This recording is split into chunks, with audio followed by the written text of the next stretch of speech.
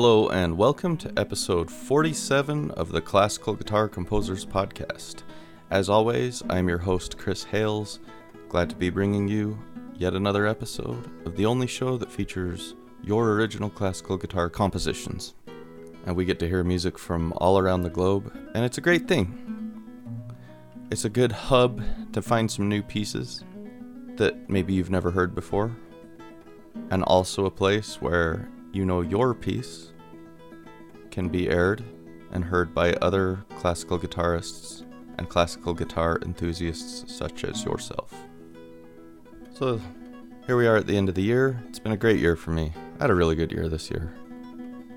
I'm also coming to a reality that I'm not very happy about at the same time. When I bought my computer in 2010, so I guess that's going on 13 years ago. Understanding now that, a 13-year-old computer is always going to be just that, a 13-year-old computer. But the computer I own, it was very expensive. I bought it as an investment to get a machine that could handle music production. I was doing a lot of things with sampled music, and the sample engine that I use requires quite a bit of power, a lot of memory, and that's all been fine. I've had to upgrade the computer a little bit, which is kind of cool. It's a Mac Pro, and they are, or at least were, I don't know what they're like now, but they're fairly easy to open, and I've gave it a massive memory upgrade like a year and a half ago, and there's further upgrades you can do as well. But Apple has now, they've crossed into a realm. I cannot get my computer to go any farther. It cannot upgrade the operating system anymore. It's as far as it'll ever be able to go. And the music software I use to record not just my podcast but my guitar pieces and other music projects I do is Pro Tools, which that's another one. Pay good money for Pro Tools. They've pretty much forced you into they want everyone on a monthly subscription. But for those of us who bought the program on what they call a perpetual license, we own the program. It doesn't matter if you ever stop paying your fees, you own it, but you have to keep paying a yearly fee to keep your Pro Tools current. And if you ever stop paying that fee, you're out. They won't let you back in. You can't make up for what you didn't pay. You can't opt back in. You can't say, I don't really need to keep my Pro Tools up to date this year, so I don't really want to pay for another year. You can't opt back in. At that point, you will only be able to have Pro Tools as far as you went, and if you want to have any more current versions of Pro Tools, you have to get on a monthly subscription, which is more than the yearly fee just to keep your stuff up to date. So they've done away with those perpetual licenses. You can't get them anymore. That's a thing of the past now. But for those of us that own them, they have to honor it to a certain degree. So anyway, I'm paying a yearly fee to keep my Pro Tools subscription up to date. But the latest versions of Pro Tools are no longer compatible with this older operating system from Apple. And this operating system is as far as this computer will go. And here's what bugs me about it. The little puke at the Apple store, when I bought this computer 12, 13 years ago, told me this was the last computer I would ever have to buy. And I believed him. And now I know there's no such thing as the last computer you'll ever have to buy. It's not a thing. It's a piece of knowledge that it's an unfortunate truth, but if you go into the world with this knowledge, you're better off. So now I arrive at a place where my computer still runs fine for the most part. I mean, the dude was kind of right about that. Like, this computer, it's certainly slower than it used to be, but it runs Pro Tools fine. It does everything I need it to do, but Pro Tools has made some pretty cool advances recently, finally. And I'm current, so I could be using these awesome new features. You know, we have them where at my day job, but I can't use them at my house because my computer's too old for it. So it's time to buy a new computer. And now looking into it, to basically run everything I want to run is going to cost me. It's going to be expensive. All this is just to say, I'm very displeased with Apple, and I'm very displeased with Avid, who makes Pro Tools, for making life harder for everybody. And it's like, it seems to be accelerated. I have a feeling that the next computer is going to be outdated after 5 years, not 12, 13. I mean, honestly, this one was. You know, the last computer I'd ever have to buy was already like behind 5-6 years ago, and I had to do all those other upgrades just to get it to where it is now. And Apple puts out like a new operating system like every month, and every time they do, you're one step closer to your computer being out of date. It's the same thing with your stupid iPhones and everything else. Anyway, it's a little depressing. You can take the Microsoft route, which these days really, I mean, isn't that much cheaper. I went through my friend Parker. See, he uses a PC at his house, and you know, we went through pricing out what it would cost to build a PC to be a pretty awesome machine that can run all my stuff. But honestly, it's not really much different in price, and I've become so accustomed to using the Apple that I don't. Every time I get on a Microsoft machine, I'm just lost, and then I get angry and yell, and so. And it's one or the other. I mean, does anyone else? There's like not a third option, right? Like, I don't really want to give either of these companies another dime, but if you're doing music production, you're kind of chained to this technology. And with that annoyance comes also budgeting out for a new computer. I'm kind of excited to get a new computer. Okay. Looking back over this year too, one of the great things that happened to me this year was the acquisition of Gimli the Corgi. I haven't talked about him for a while, but I'll give you a little Gimli update. He's doing great. He's nearly a year old now. Awesome little dog. I take him hiking so I live, right at the foot of a mountain, basically. Just, I don't know, a 2-minute drive to the base of the mountain, and then I go hiking up there. And there's all these trails, and a lot of people take their dogs, and so I'll have them up there, and you always run into other dog people, and dog people are an interesting bunch because you never know who you're going to run into. Like when you go to the dog park, I don't understand these people who take their dog to the dog park and then hover over their dog like it's a infant that's being swarmed by other dogs. There's this one dude, he had this old geezer of a dog that he brought to the dog park, and hey, that's great.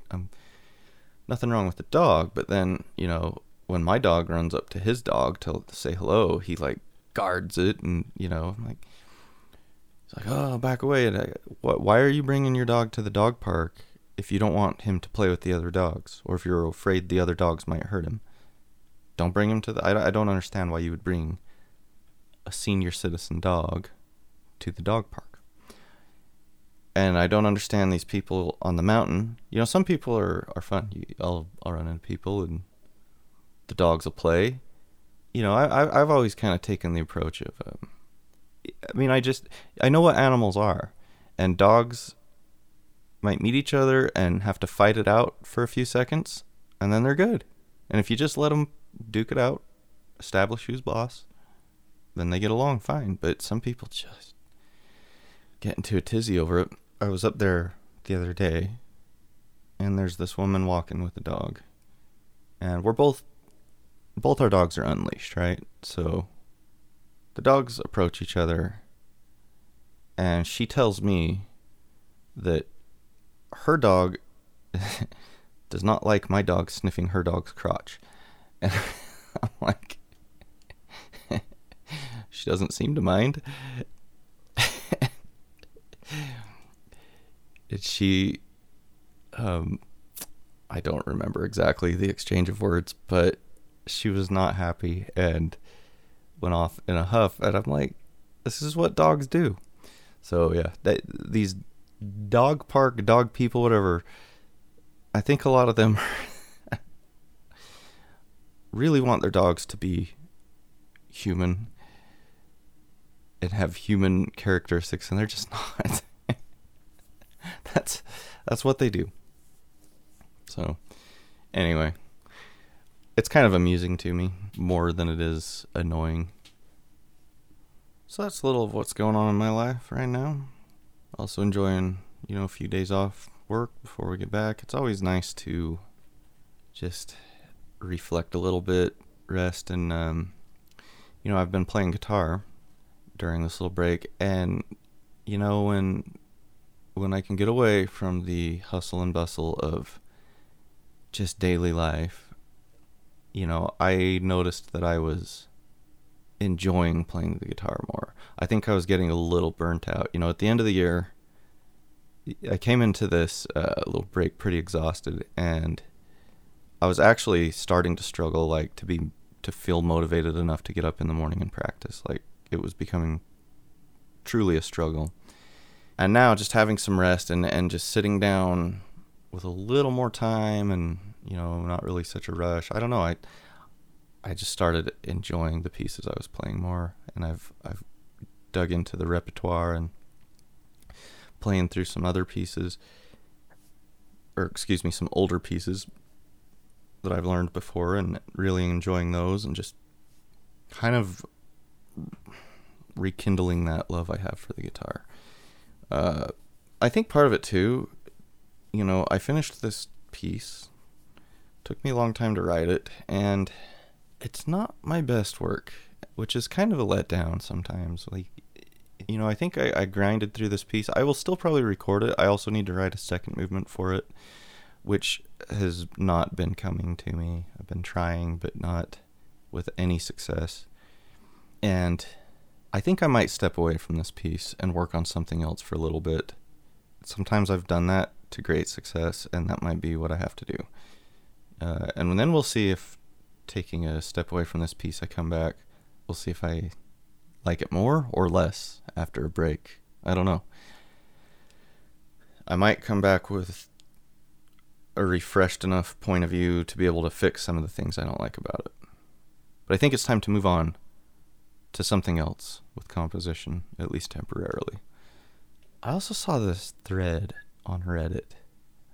Occasionally I get on Reddit and look through things, and I follow the classical guitar channel on there, and I saw this thread about people being annoyed by certain classical guitar pieces, and people are like, oh, I hate it when I go to a recital and I hear Asturias. Everybody kept saying Asturias and Recuerdos by Targa. And there's a few others. And it just made me ask this question. I'm like, why do classical guitarists, or at least these ones, hate great classical guitar pieces? Is it that you're just sick of them? Well, if you're just sick of them, step away from them for a while. But those are great pieces. We've all heard them 1,000 times. So I can understand to a certain degree, you want to hear something else. But just because you've heard something a lot doesn't mean it's not good. There was one time I went to a Widespread Panic concert. I used to like Widespread Panic a lot. I kind of lost that. I don't know, whatever it was. Really really dug that band for a while, and then I got really burnt out. Part of it was didn't really like the crowd and stuff, but I remember being at a Widespread Panic concert, and I was in line for the John, and this dude behind me was complaining that they had played, I think it was the song Wonderin', because they play it all the time, and he was bugged. And I was like, if you go to a concert and you're annoyed the band plays a song, maybe you've been seeing, like, maybe you go see this band too often. You know, maybe you ought to go to less concerts. I don't know. It's a weird thing to me. I've been there myself, where you get burnt out on something, but if you're sick of something, listen to something else. I don't know. All that's to say, I don't get on board with this hating on great classical guitar pieces one bit. Now, if I go to a recital and I hear a badly played Asturias or Recuerdos, then I'm maybe kind of with you. All right, I'm going to go ahead and move on to some email and then some music for today. Got something new for you today musically, but we'll get to that in a few minutes. So let me read this email from Mike Woods, who we featured in the previous episode. He says, "Hi, Chris. I finally got around to listening to the podcast. Bravo on a thoroughly enjoyable episode. What a treat to be included in a lineup that also features an in-depth talk about the Villalobos Etudes. My overall appreciation is similar to yours, with the Etudes 1, 7, 8, and 11 being the highlights. I'll attach some quick ratings below. Thanks for the recording tips. There's a bit of low-end muddiness bothering me about the recordings, so I'll test the method you suggest to see how the results improve. In the Harry Potter books and films, the characters dare not utter the name of the main villain, Lord Voldemort, and instead refer to him as he who must not be named.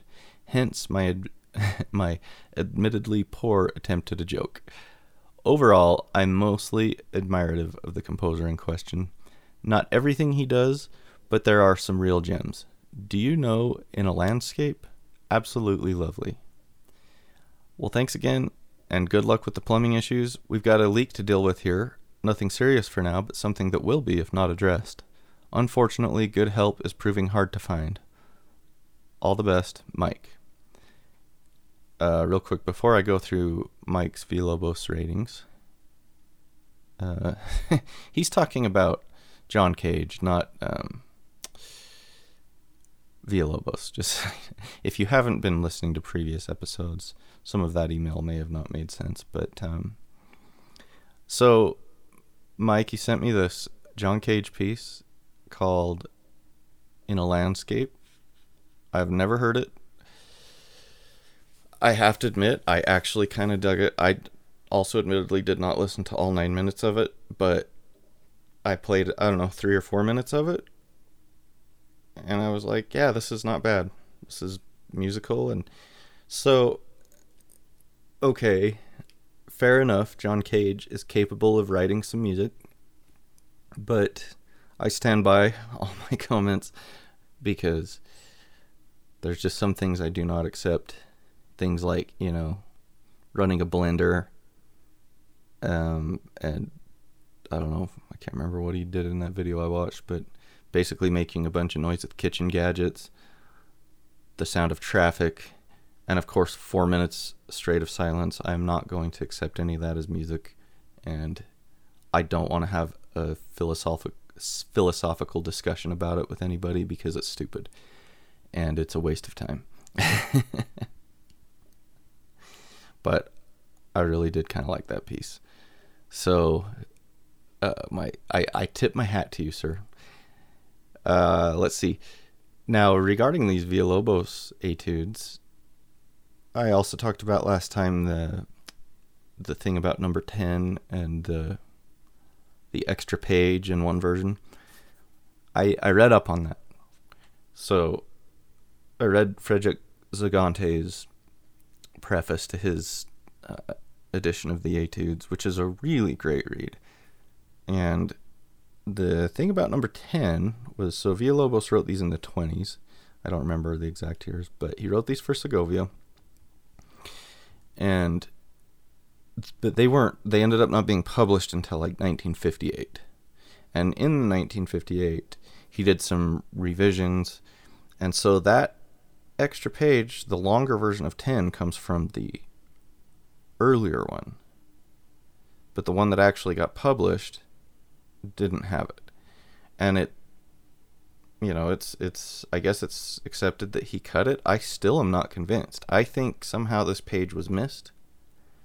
And reading this, it's interesting listening to like his correspondence with publishers, and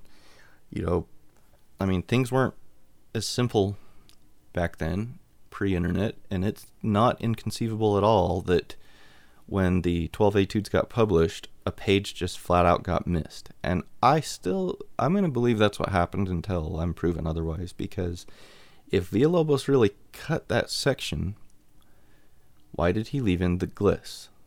The section prior to the slurs in the commonly published, in the 1958 published, the one that pretty much you're going to get if you buy the Etudes without getting a special edition that includes the older version. There's the opening section, and then there's where it hits the fast slurs. And when it hits those right before it hits those fast slurs, there's a gliss that goes up to nowhere. The gliss goes up, and the slur is below the note. So why didn't he cut out that gliss? I don't think it was intentional. I think that, and also that page being cut makes no sense musically. And I don't picture Villalobos being the type of composer that decides he doesn't need a third of the piece. I mean, the guy wrote in like plenty of like in like the Brazilian suite, a lot of repeats, a lot of some of those go a little extra long. He doesn't strike me as a composer who wants to tidy it up and make it a hit for radio or something.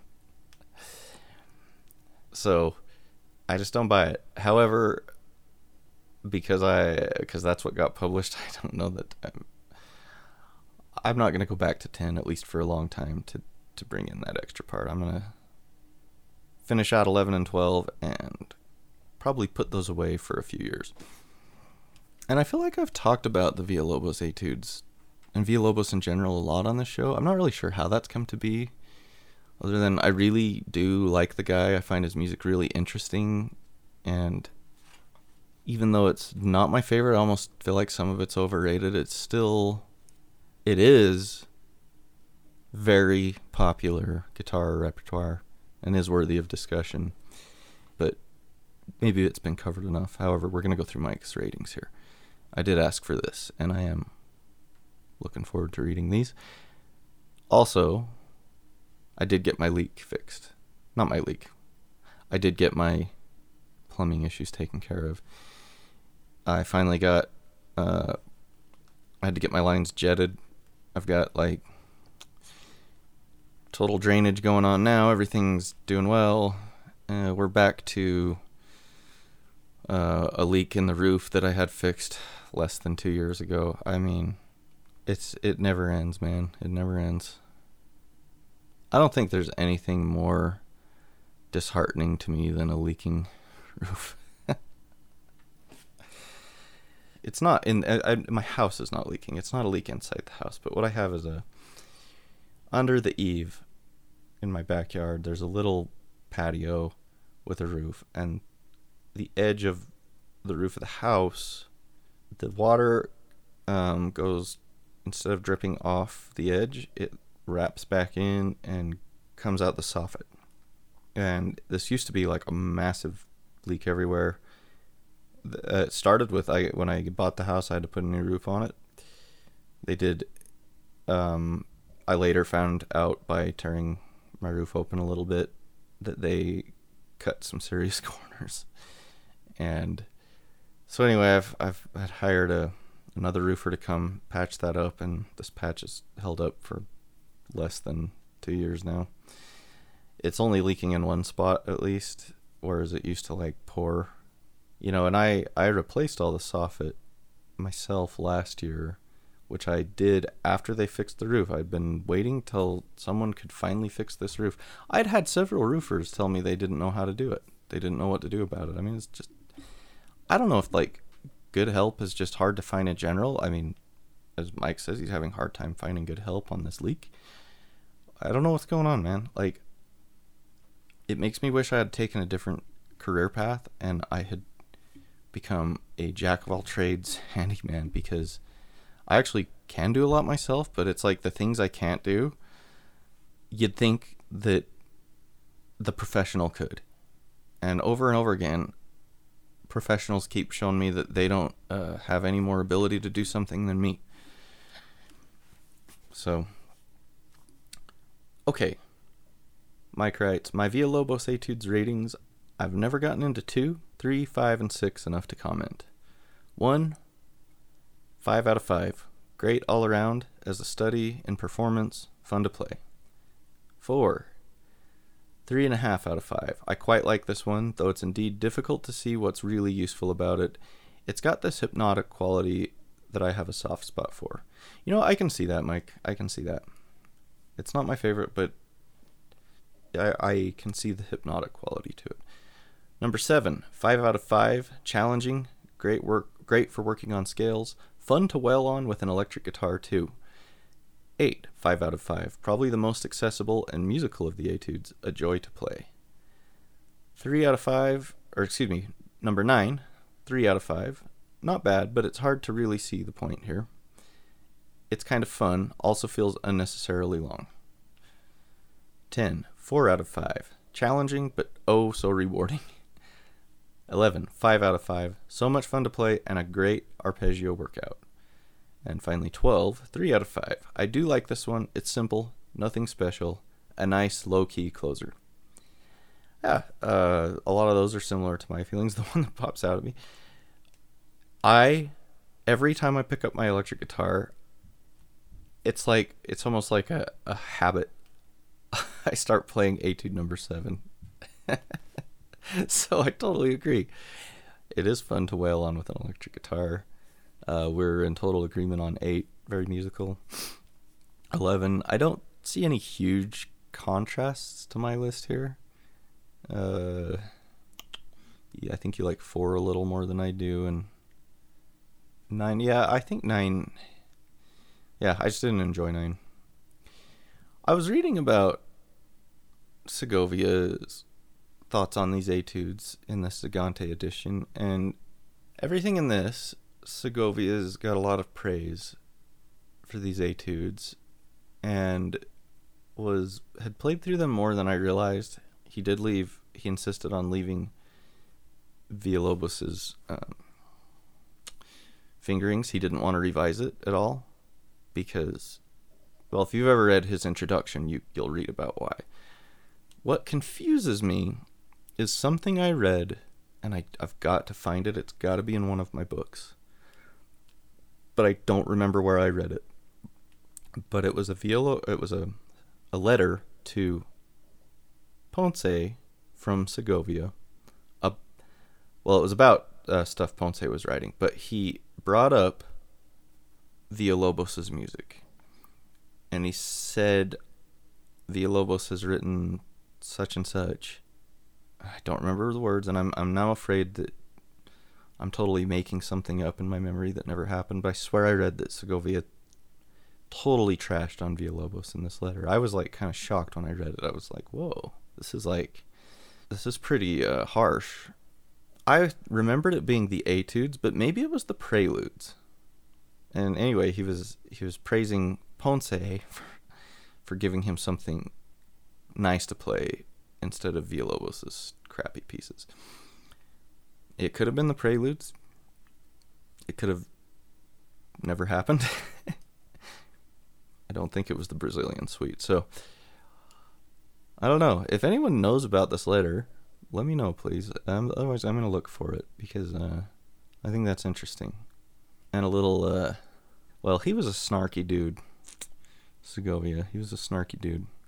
He did a lot to bring guitar to the forefront, but is not my favorite player, and kind of find him amusing to listen to him and read about him.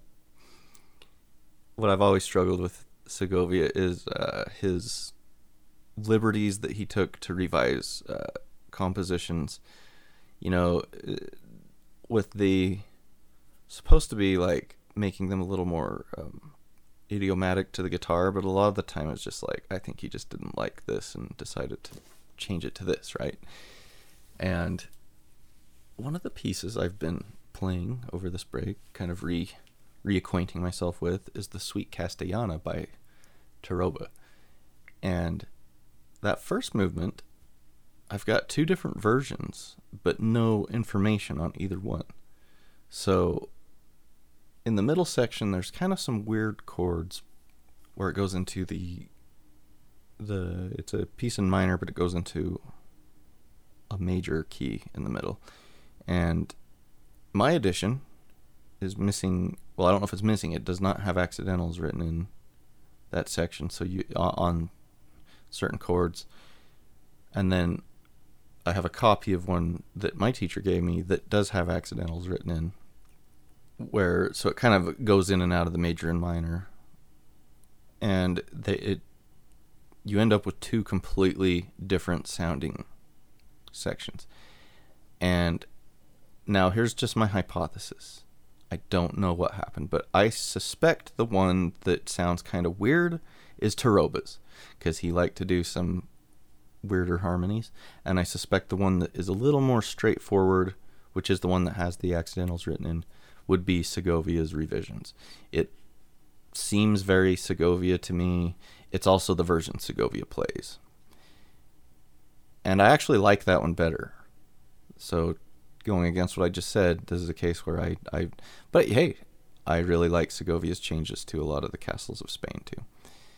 Some of them, I should say, not all of them. It's kind of a mix of either way. Anyway, Anna Vidovic plays it the other way, and when I played for her at a master class, I opted out of playing the first movement because I played the Segovia version, or what I'm going to call the Segovia version, and I knew she played the other one, and I didn't want to get into it with her, so I played the second movement instead. Anyway, thanks, Mike. I much enjoyed that email. I really appreciate you sending that in. Okay, it's that time. I suggest pausing, getting yourself an iced tea, and get ready for some music. Today we are featuring, as far as I remember, the first ever 10-string guitar composition on this show, and I'm really looking forward to hearing this. So, this is, man, I'm not sure how to pronounce your name, Thomas, your last name, but I'll do my best. This comes from Thomas Caterkamp, and he writes, "Hello, Chris. Let me introduce myself. I am a guitar teacher from Moors in Germany who likes to compose, if I manage to make time, for guitar, especially 10-string guitar. Time is scarce. I have a 4-year-old daughter, and it's hard to find some spare time for composing, so I know how you feel about your puppy. Every month I enjoy your podcast, love your talk about live music and guitar. It is awesome how you support classical guitar composers all over the world by giving them a place for promoting their music. To hear the really fantastic compositions of fellow guitar composers is amazing. It would be great if you have a place for one of my compositions. It's a piece for 10-string guitar which uses an Arabic makam called shinaz as scale. Makams are Arabic and Turkish scales with microtones. Which microtones are used depends on the regions where it originates from. The Arabic shinaz makam is one of the few who is playable in Western tempered tuning. There are a few others, but most of the makams aren't suited for tempered tuning. The composition is called Shinaz Fantasy. By the way, I must admit I'm not a big fan of horror movies, but I watched some of the 80s classics in my youth. Greetings, Thomas Cotterkamp." Thank you, Thomas. I mean, I'm vaguely familiar with the concept of microtunings, and I love some of the stuff I've heard with quarter tones. I'm really curious about this. I'm looking forward to this. So, with that, this is the Shenaz Fantasy by Thomas Kotterkamp.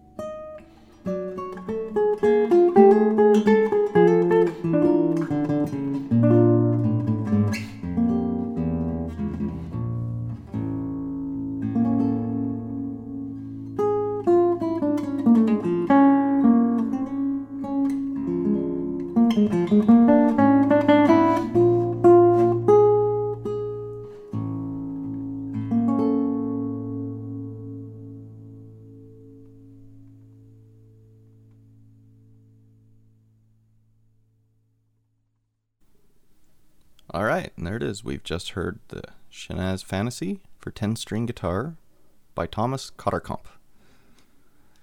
Thank you, Thomas. Very cool. All right, that's going to wrap up this show and this year. We'll see. I don't have any new music in the pipeline at this time, so we might do a show in January. We'll see if anything comes in, or if we might reach into the vault. If not, I'll have something soon. February at the latest. So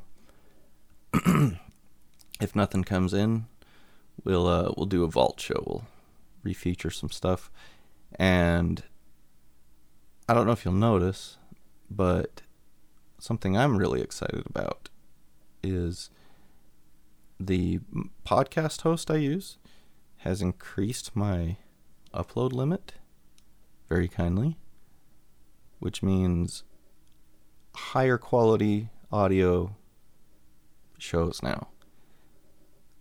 I can certainly tell the difference. And one thing is, if I have a guest on now and we have a longer discussion, I won't be needing to put it up in 2 parts anymore. I mean, maybe that doesn't bother you from the listening end, but I hate having to do that. So, hey, I'm excited. So this is probably going to be the first, or this is the first show that should have a higher quality format, because I can export this in a much higher quality than before. So, isn't that wonderful? All right. Thanks for joining me. I hope y'all have a great, happy, and safe New Year's. I'm going to endure the holiday itself, but I'm going to have a good attitude this year and not be a party pooper and just deal with being tired.